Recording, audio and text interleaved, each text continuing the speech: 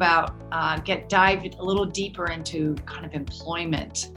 Again, here are the folks that are involved in this course: Boston University, the Center of Mental Health Services Research and Policy, the National Institute on Disability, Independent Living and Rehabilitation Research, the Academy of Psych Rehab and Recovery, and Thresholds. But there are no other disclosures that we need to make. So today, just to set the context, we're going to talk about employment and work and how that plays a role in the recovery of people with serious mental illnesses. And I'm also going to talk about the interdependence of wellness with work, and including sort of cognitive wellness as well as other types of wellness, and how it all plays into helping people recover from serious mental illness. We're also going to talk about the importance of tracking employment experiences and outcomes, and why we encourage people to do that, though it's usually one of those tasks that often falls off the list because people are just too busy. And then just talking about ending with talking about the importance of a lens of diversity, equity, and inclusion around work and employment for people with serious psychiatric illnesses. Okay. So these are the outcomes. We hope that you, at the end of this session, will have a stronger sense of the importance of employment. I think many of you are involved with that and know that. How work and wellness really are intertwined, and you probably know that as well, even from your own personal experiences. And then this idea of using what's happening around work in your agency to support and improve programming, and then the lens of diversity, equity, inclusion to inform how we do our jobs more effectively for people who are in recovery, and how they can keep their jobs, because that ends up being where people really struggle, as you likely know. So we're going to talk about work, wellness, recovery. We're going to talk about supported employment, in particular the intervention of IPS that many of you may be using, and then tracking employment outcomes. And we are going to talk a little bit about the case discussion of Mario. So I wanted to start here and just ask for people to unmute and talk to me a little bit about what are the challenges of the job that you have in general in terms of recovery. What does the intersection of work and recovery look like in your agency? Maybe there is no intersection. Let me know that. And what are your personal challenges if you are trying to help people find work? Okay, so you have a lot to unpack with people, it sounds like, right? They're young, they have a lot of like basic needs that need to be met first, right? Remember we talked last week about how if we can get people housed, then usually the other things follow. And just knowing that your basic needs of a safe place to put your head down and food in your belly and people who are supporting you, then people can kind of take a deep breath and begin to explore what the options are for me. And if you're working with people who have never worked, it's completely overwhelming, right? To think about, how do I even begin this process? What is a resume? How do I choose what I want to do, and what that looks like? And really also the other piece that you mentioned too, about folks who know that there are benefits that will support them at sort of a basic level. And for people who've been so, traumatized by sort of living on the edge or living beneath the edge, that is an important safety net, right? And acknowledging all the feelings around that, that is a particular challenge. We work with a lot of people who have gone from being unhoused to housed, and now are exploring work as well. And they want to find a way to find a balance, right? Of, I want to do a little work, but I don't want to lose my benefits, because what if something happens to me down the road, right? I don't want to start all over. That's a huge challenge right there, right? And you're really talking about relationship building after, a wild couple of years of, social and political and health issues all mixed in together, where people, have a lot of mistrust in people who are trying to help them. And I agree that, the other day I had someone in our services who, we have to wear masks inside as well. But if you're the only one in the room, you can take your mask down. And there was a young woman who we've been trying to help, who's been living on the streets, and she'd come in and she was sitting in the room by herself. And it was the first time in 2 years I've seen her without her mask off. And it changed how I envision her in so many ways. And I dropped my mask. We were far enough apart just to say, I see you, So, I mean, even the physical barrier is hard in relationship building. And you're so right. The recovery relationships are about mutuality and trust. And there's been so many things that have dug away at that trust. So that's premier, is building that relationship and how to do that. Wonderful comments about sort of the complicated layers of helping people choose, get, and keep work. And I love that idea, and also of this sort of that the need for bringing in people who have worked to talk about what helped them and what hindered them in the process, and giving people that kind of information too. It's not just, do you go to work or not go to work? It's how you go to work, and do you disclose, and how do you disclose, and the timing of disclosure. There's some people who have particular types of disclosures to make. It can actually help them in the job search. Like, we work with veterans as well who have serious mental illness. And in our social community in the Boston area, disclosing that you're a veteran, just that level of disclosure often will help you in the employment process. And then we do a lot of coaching of helping people disclose their mental health needs after they've been hired, and then they seek those reasonable accommodations. But thinking about all of those issues, right, is there that, and that's where that lens of diversity, equity, inclusion comes in, is that there are a lot of issues that people live with, that you have to help people make those kinds of decisions in an informed way, because we're working against societal values and pressures as well, right? And how do I respond to those questions? And should those people even be asking? And what's the best response? So great comment. Okay, great. So making yourself really available to problem solve using your time together rather than kind of, in a crisis, right? Is like, let's proactively talk about these issues here and now. And really asking, I think it's great that you do this as an employment specialist, is, being very direct and honest about what are people's fears about work and going back to work, because those fears, usually there's some reality in them, right? We know that if you tell someone that you are living with some sort of mental illness or mental health challenge, or you're neurodiverse, is that people have biases about that, and you can't predict how people are going to respond. And that's a scary place to be. So just even acknowledging that and offering support is a great strategy to start with, because then you open up the lines of communication. So great, really great. You have to acknowledge the negative realities here, because there are negative realities, like you said: COVID, mental illness, addiction, criminal history, homelessness. Those are negative realities that people are living with. We can't poo-poo them at all. But then we have to find a way to hold out hope that's real and not Pollyannish, right? And that's the work. That's the work that you do. So lots of challenges. All right. Well, thank you so much for sharing. It makes me appreciate you all even more.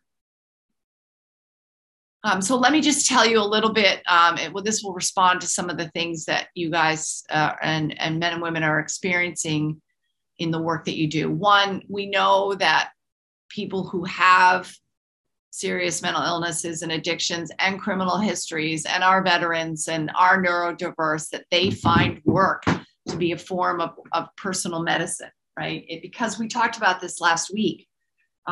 When you meet people in our society, they want to know what you do when you're a grown-up. What is it that you do, right? So having some sort of social role in one's community is really valued. And so whether that's you are working in your faith community, or you're working in a job, or you're going to school, people want to have a valued role. They don't want to necessarily be in the system, right? It's not good for them. The problem, though, is that here we are, that the employment rate of people with mental illness is substantially lower than the rate among the general population. And people who live with kind of serious mental illnesses and addictions, their employment rate runs about 15%. And unfortunately, that's an employment rate that really hasn't changed much over time in the last 30, 40 years, despite all the good research and the interventions that we have. You know, we're dealing with some social issues that are barriers as well, right? Is that people may want to go to work, but they carry with them some past history that isn't well received in the employment world. They're often, even despite laws, the Americans with Disabilities Act, right? That is a law that allows people with any kind of disability to have a level playing field. But you have to get the job, actually, before you can enact the law, and getting the job can be tough. We know that when people do work, it does have short-term effects on their mental health and self-esteem, right? So it improves their mental health, and it can improve their self-esteem.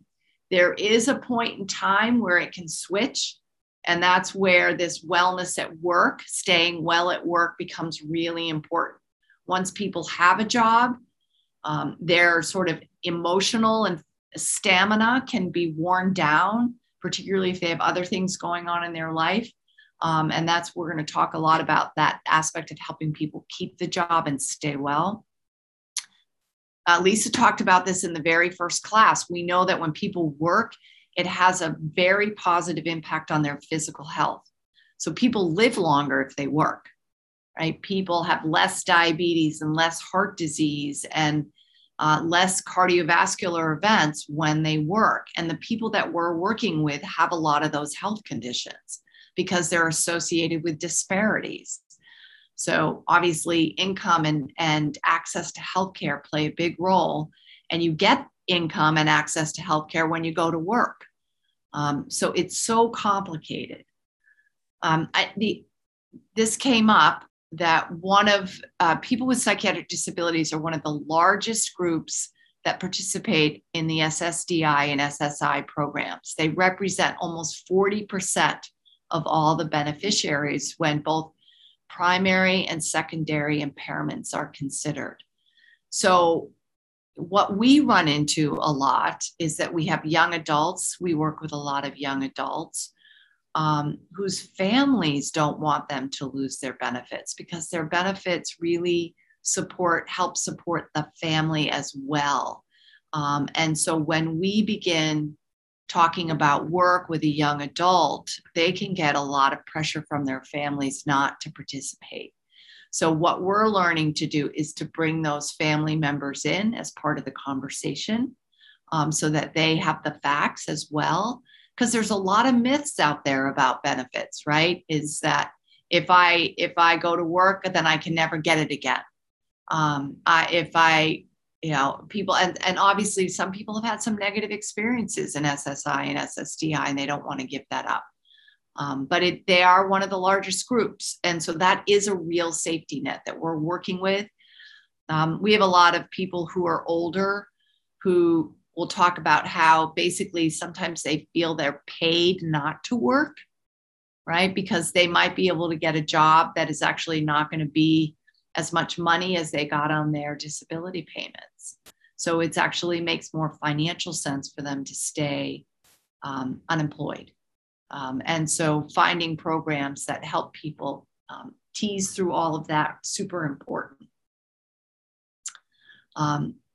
So the other thing that we heard from all of you is that people with psychiatric disabilities, unlike their counterparts who have other disabilities, people with psychiatric disabilities talk about a lot of other types of employment barriers. You know, how do I disclose? When do I disclose? What do I say? How do I answer those questions?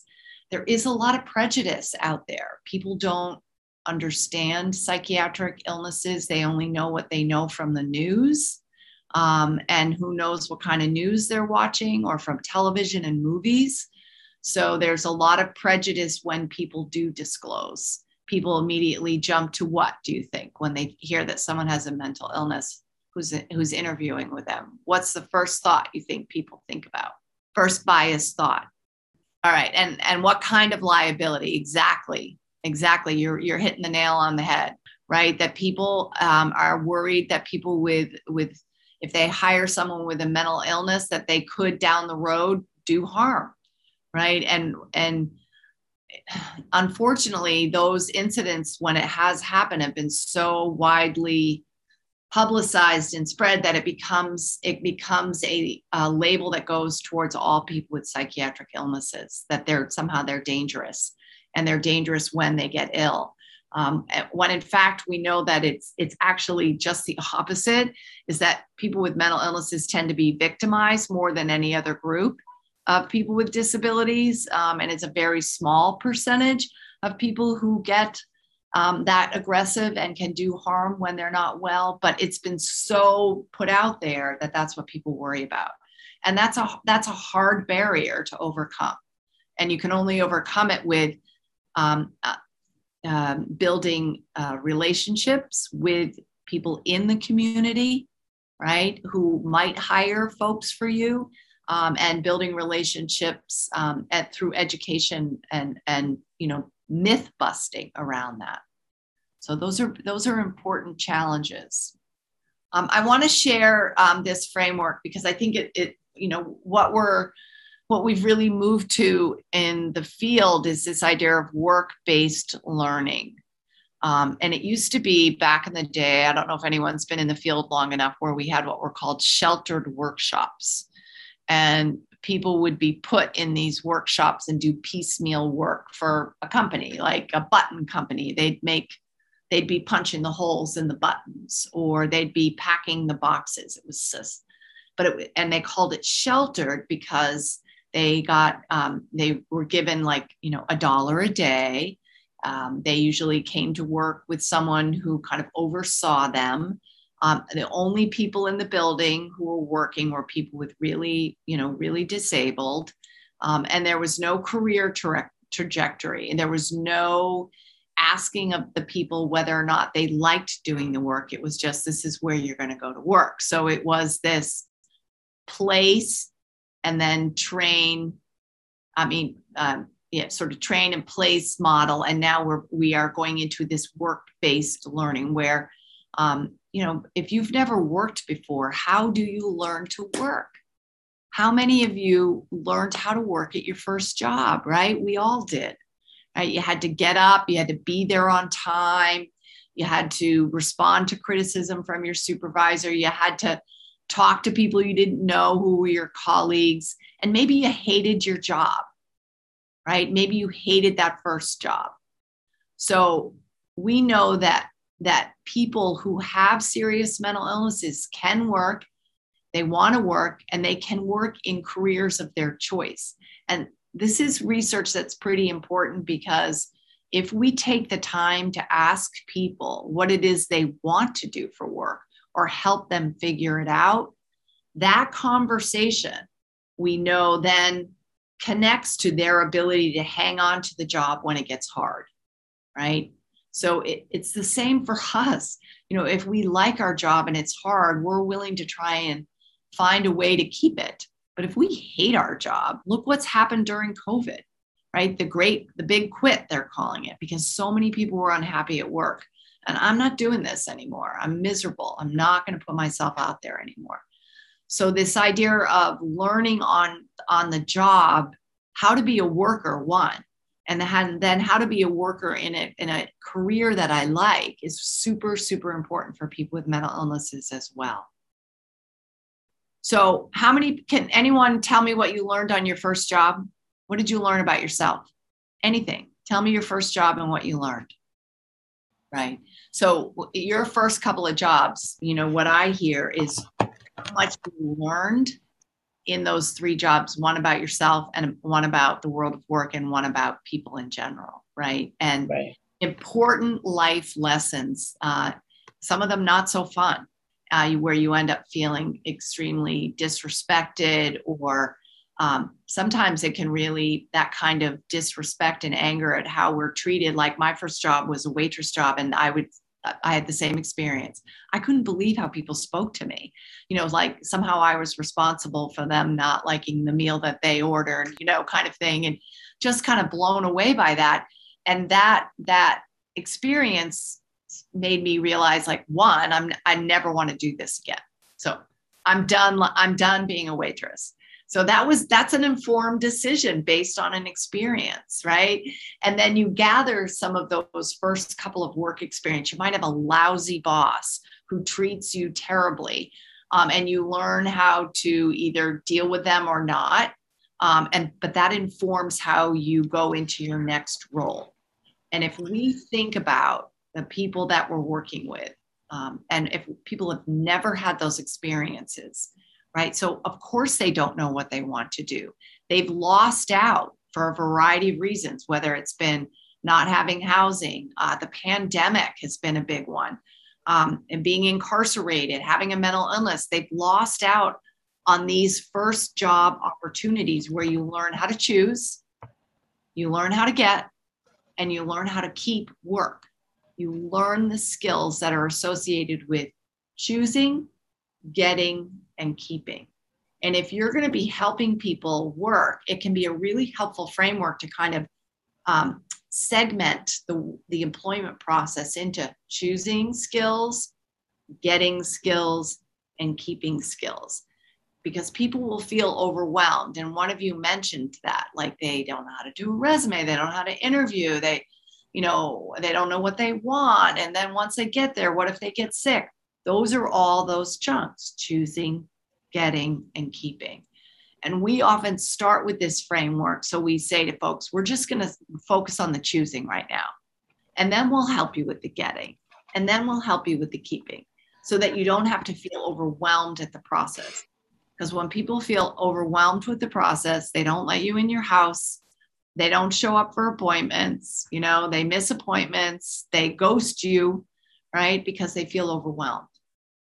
And so chunking it into this framework can be super helpful.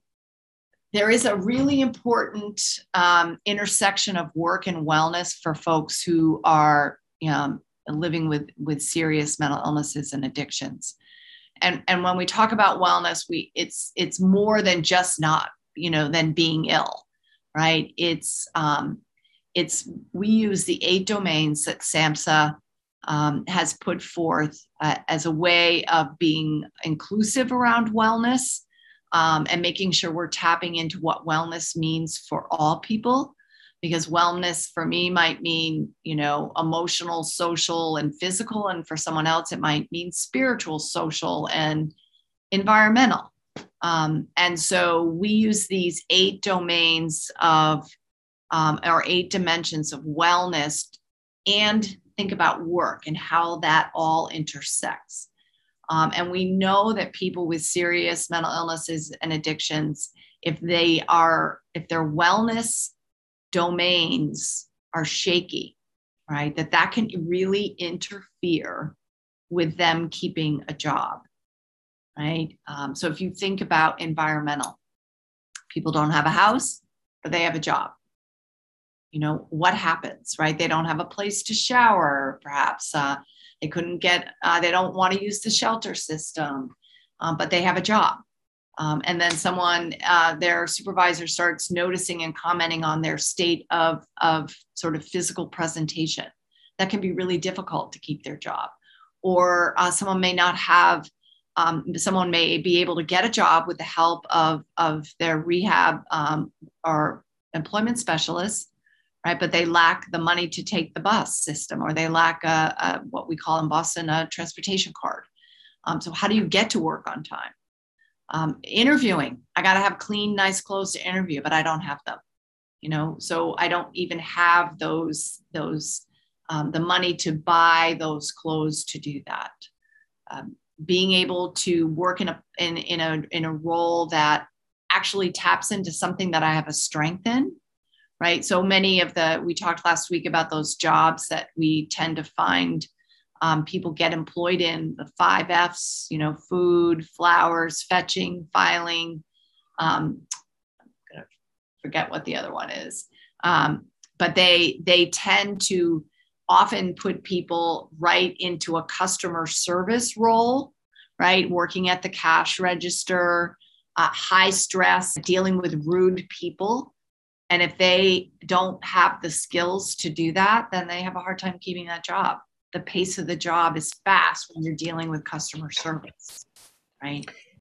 Okay, so I want to talk about the individual placement and support model of supported employment. And there's some important data from this. It's been the most researched form of supported employment. It is, last week we talked about evidence-based practices. So IPS is considered the supported employment evidence-based practice that makes a difference. It's a very effective approach for employment for all people with serious mental illnesses. It's been studied in all different minority communities to understand if perhaps people are differentially disadvantaged in their employment outcomes or in services.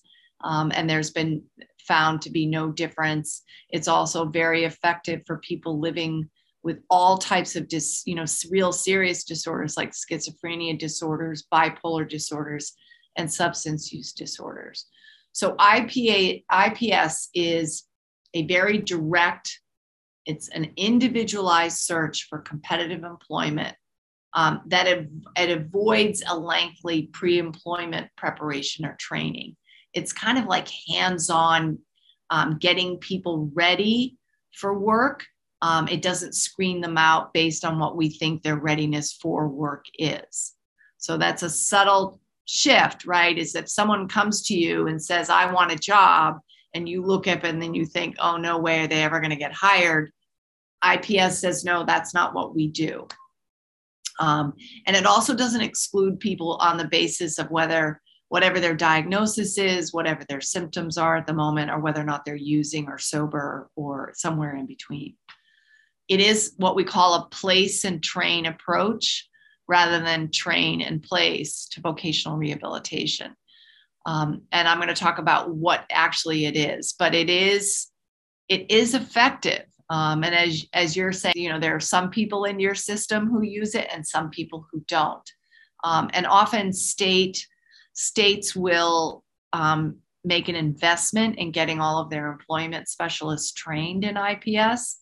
And when they do, they see a change in their employment outcomes because it is an employment service that has been designed to really help people who have these multiple complicated barriers to employment, basically. They have all the disparities, they have health issues, they have criminal justice histories, they're neurodiverse, they have credential issues, right? We have a lot of folks, as you mentioned, who are young, who've never had a job. So what do you put on a resume? If you never had a job, but you're 28, and people are going to immediately know that something has happened for folks. So this has been designed to address those issues. So here are the principles of IPS. The focus is on competitive employment. So it's helping people get a job with a fair wage. And this is hard because many of the jobs with fair wages have, as Cynthia said, first-time jobs. They expect you to come in like fully ready to hit the ground running, like you've been working forever, even in entry-level jobs. And we've noticed even entry-level jobs, they're like entry-level jobs are saying, oh, we want you to have 1 to 3 years experience. Like how it's an entry-level job, so That can be that word competitive employment. You wonder if people are finding ways to sort of fly under the radar and make it really difficult for people who have any kind of challenges to apply for these types of jobs. The job really in IPS is based on client choice. So what is it that they think that they want to do? What is it that together you determine they actually have some strengths in? And we often help people. We start with asking people if they have a passion, because usually passion is related to people's aptitudes and abilities, right? So someone might be they might say, oh, I'm an artist. I'm really, and so they have an eye for color, and they're a good sketcher, and they love painting and sketching on their own, or they're always doodling, right? So that tells you something about that person, that they have some skills and aptitudes in that area. And so paying attention to what it is they want and what they feel they're good at is really, really important. They're actually good self-reporters on that, right? They can tell you, this is what and I know I don't want to work, at the cash register. They may have had some negative experiences with that. So attending to that. The other principle of IPS that's really important is it's supposed to be a rapid job search. I mean, and that's rapid meaning that it's a normal job search. It's time unlimited, and individualized support. So IPS promotes this idea that we go beyond the 90 days, that we get people, we build in natural supports, we do systematic job development. Okay. So that we help people choose, then we help people get, then we help people keep. And we also look at, in IPS, we pay attention to the integration of their mental health and employment services. So it used to be that, people were told not to work because it's too stressful. Now we are promoting, employment is important to people's recovery. We're listening to people who say, I want to go to work.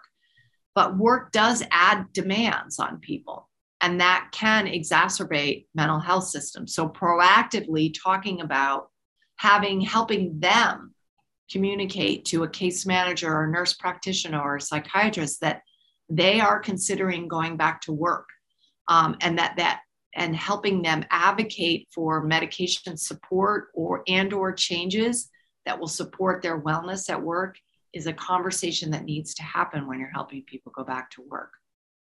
Many people are given medications to help them sleep, can make it really hard to wake up in the morning and go to work on time. And so having conversations about either reducing or taking those medications earlier, those are the types of conversations that integrate mental health, treatment, and employment. And we know from the research that when we unpack all of those issues for people, that they can hold on to their jobs longer, right? The cognitive impairments of medications and the illness itself can make learning, as Cynthia said, learning on the job hard, which is hard anyways if you have no training. So thinking about those proactively, if you're helping people go to work, super important, and which is what we know works for folks with serious mental illness. There's another evidence-based practice called thinking skills for work. And the reason this has developed is that we have learned that people have a hard time hanging on to their jobs because of their cognitive functioning, right? It's that they forget. They make mistakes that might be, they can't pay attention when someone says, here are the 5 things I want you to do today, right? And they don't write the notes down. Learning and remembering new information at a fast pace, being able to plan ahead, processing speed, all of those can be disrupted by a mental illness and a substance use problem, but they also can be disrupted by the very treatment that they're on, right? So the medications can really play havoc with people's cognitive functioning as well. So there's this whole science out there called cognitive remediation, where our brain is plastic. We know that it's neuroplastic. We can actually change how our brain works through tasks. And this is what cognitive remediation is. And its goal is to improve functioning at work or school or in a training program or in living in your home.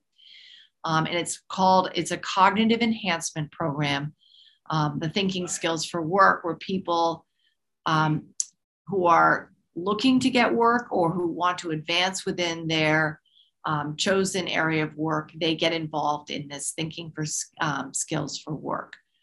And it's really about improving their thinking skills so that they can stay and keep their work jobs and improve. I'm going to tell you what it looks like. Okay.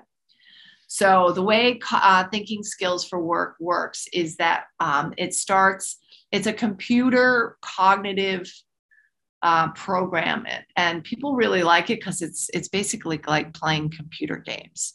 And it assesses where they have cognitive strengths and where they have cognitive challenges in relationship to their work around these areas of reasoning, evaluating, problem solving, decision making, and analyzing. And so it's things like, okay, I have a customer standing in front of me who's upset about, the fact that there's a problem with the bill. And can they problem solve in that moment? Can they make a decision to respond to the customer and say, I hear that you're angry and I'm going to go get my supervisor? Or can they not make that decision and they get into it with the customer, right? So these are the types of skills that we use all the time in working, our critical thinking skills. And Thinking Skills for Work trains people to enhance these skills. So they're computer games that are actually kind of fun to play. I've actually tried out the computer program where you're driving a little car and there's a blinking light and you have to remember where the car went, and that helps you increase your memory skills. And then you come on one of the programs is, a lot of it is like cars and, sort of gaming icons that people like, should I go left or should I go right? And if I go right and there's the bad guy over there that's going to gobble me up, maybe I shouldn't go there. And so these strategies that are built into these games improve people's cognitive functioning in the day-to-day situations at work. It's like, I don't know what the right word is, but it's like juice for their brain, but it's non-pharmaceutical. It's actually practicing the skills on a computer game. And so if you have clients that you're working with who actually have a cell phone and who play games, those types of directing them towards any kind of learning games will help their cognitive functioning at work, even if you aren't using this exact evidence-based practice. There's so much research, if you have kids and you're upset that they're always playing computer games, some of them actually can be helpful in terms of memory and problem solving and thinking skills. And so when we use this Thinking Skills for Work, we work with both someone like an employment specialist, and they have their thinking skills person. And together we say, well, he's really struggling or she's really struggling with deciding what to do first, even though, she only has so many hours to get, like we see this all the time for people who work in entry-level jobs in the healthcare system, right? They are often asked to help put in the medical notes, but they don't do them fast enough, or they don't prioritize the ones that were done in the morning. And so when the healthcare providers come back in the afternoon, they're working on the ones that just happened rather than the ones in the morning. So prioritizing is a skill that can be really enhanced through thinking skills. And these skills help people keep their jobs.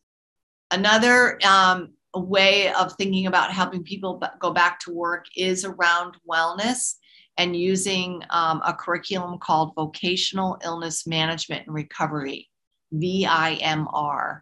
and it's an adaptation of illness management and recovery. Is anyone using illness management and recovery in your agencies?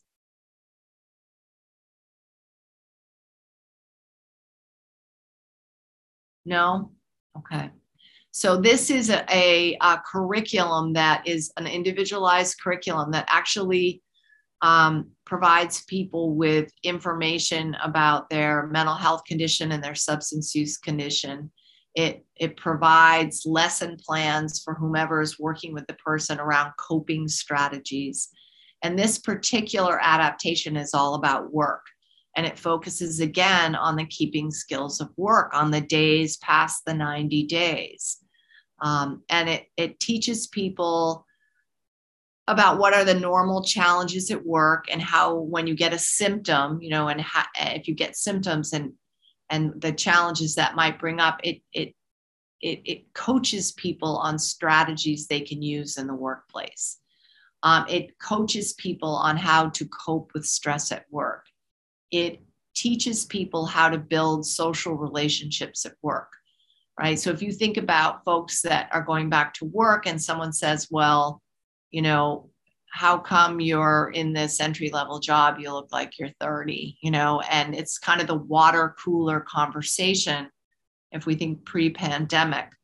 And how do I respond to that in a way that actually helps me build a relationship that's positive? You know, some people disclose too much and they disclose everything about them, and that can build a barrier. But some people say nothing, and that can also build a barrier. So there's a big part of this curriculum, and these curriculums are free on the SAMHSA website. And you can certainly email me if you are interested in any of them. I can send you a link for them, where they give you content that you can use with people that you're trying to help keep their jobs once they have them. And then a big part is about preventing relapse and performing your best at work. Again, going back to work can have a really positive impact on people's mental health, but it can also erode people's mental health if it's a stressful job they don't like, if it requires a huge demand on them emotionally that leaves them nothing else at the end of the day. And so we want to talk about preventing relapse with folks, you know, how to stay in that spot of managing a lifelong condition that requires attention and care, but also going to work and being in relationships and being in a home and having children or going back to school.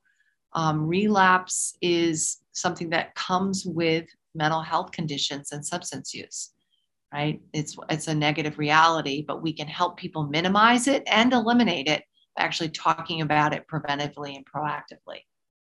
So this curriculum is one that does that. So I'm going to talk a little bit about tracking employment experiences and outcomes. And, you know, why do we do this? And some people do it and some people don't. And the reason we do it really is that it's supposed to be about program improvement, right? Is being able to say to people who fund you, we got 40% of our folks are working and 32% of our folks have been working for 90 days. But it also allows you to dig deeper and say, well, if we only have 10% of our people working, why is it only 10%? It allows you to kind of problem solve and maybe improve, get training for employment specialists, or get more resources for folks that they don't have. So tracking employment outcomes and experiences of folks is super important in terms of improving how we actually help people. Again, too, it is about measuring implementation. It's not just about the outcomes, but it's about process improvement. Finding out, you know, are we delivering employment services in a way that the research has shown will result in desired outcomes?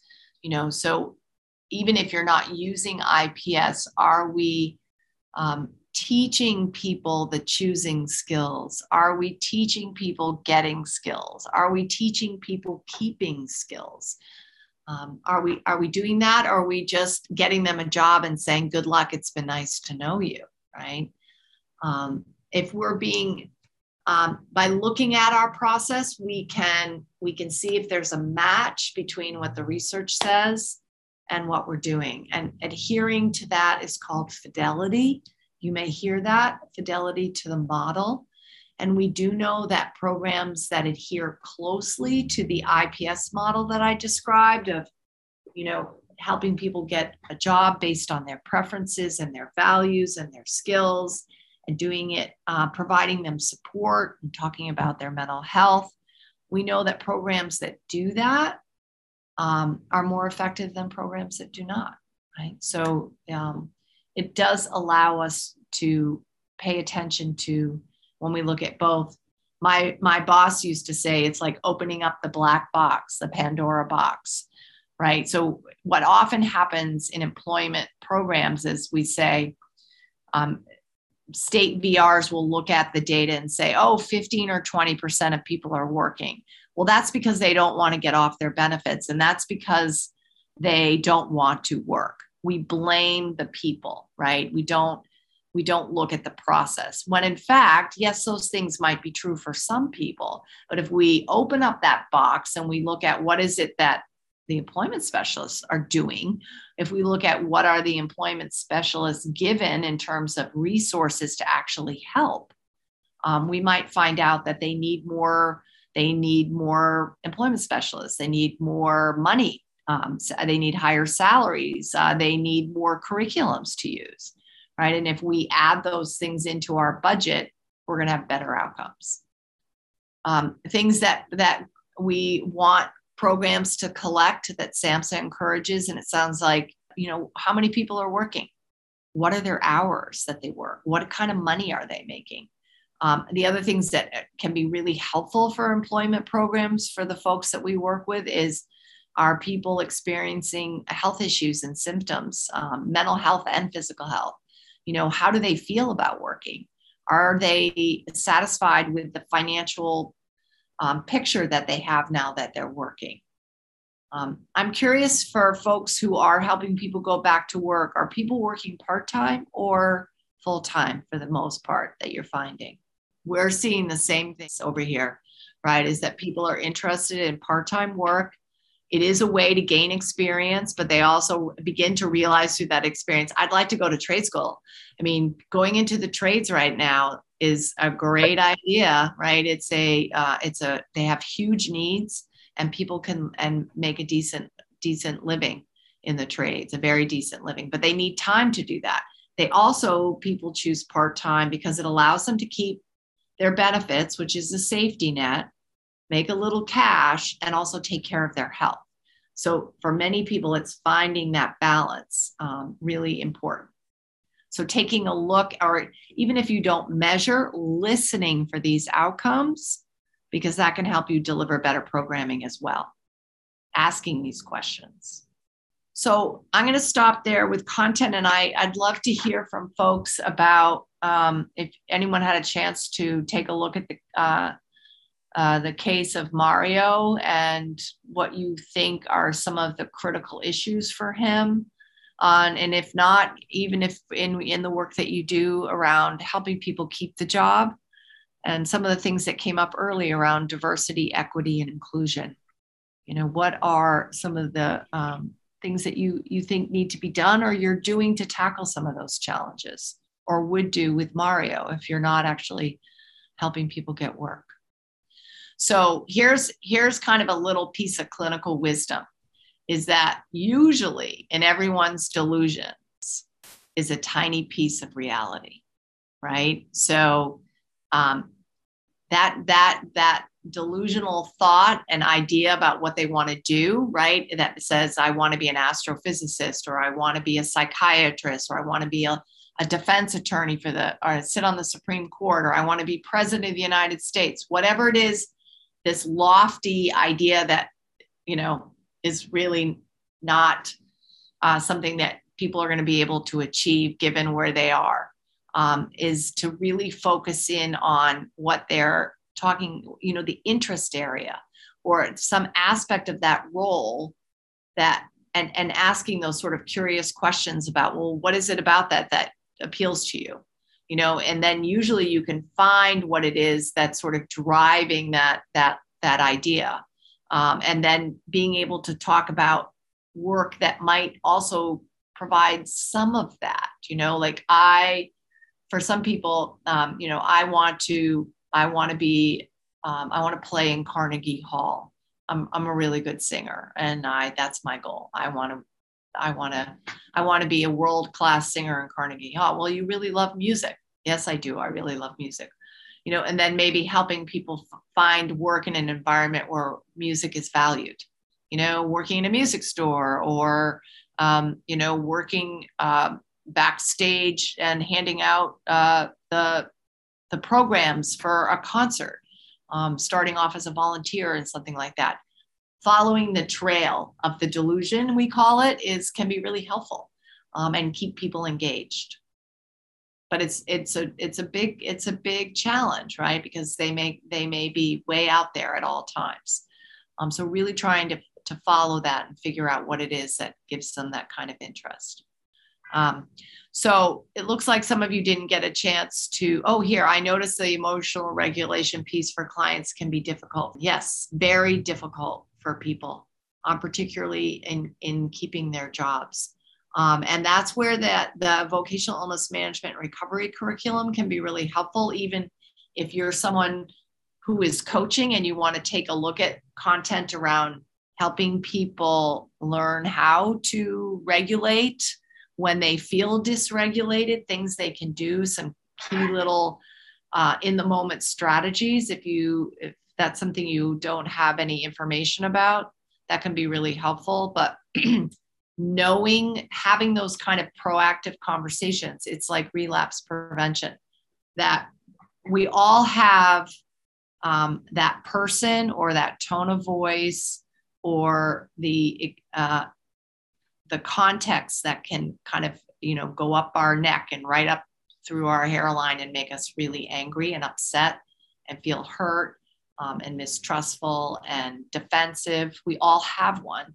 Having those conversations with your folks that you are working with around their jobs and what causes that feeling for them at work, and then problem solving before it happens with them, is really a key strategy for helping people keep their jobs, right? We know there are a lot of lousy supervisors out there, and often supervision or feedback is given in a way that can feel very personalized and hurtful, and helping people problem solve around that. How are they going to take that feedback and sort of separate themselves from the performance so it doesn't hurt them and then cause them to dysregulate, can be a really helpful skill for folks.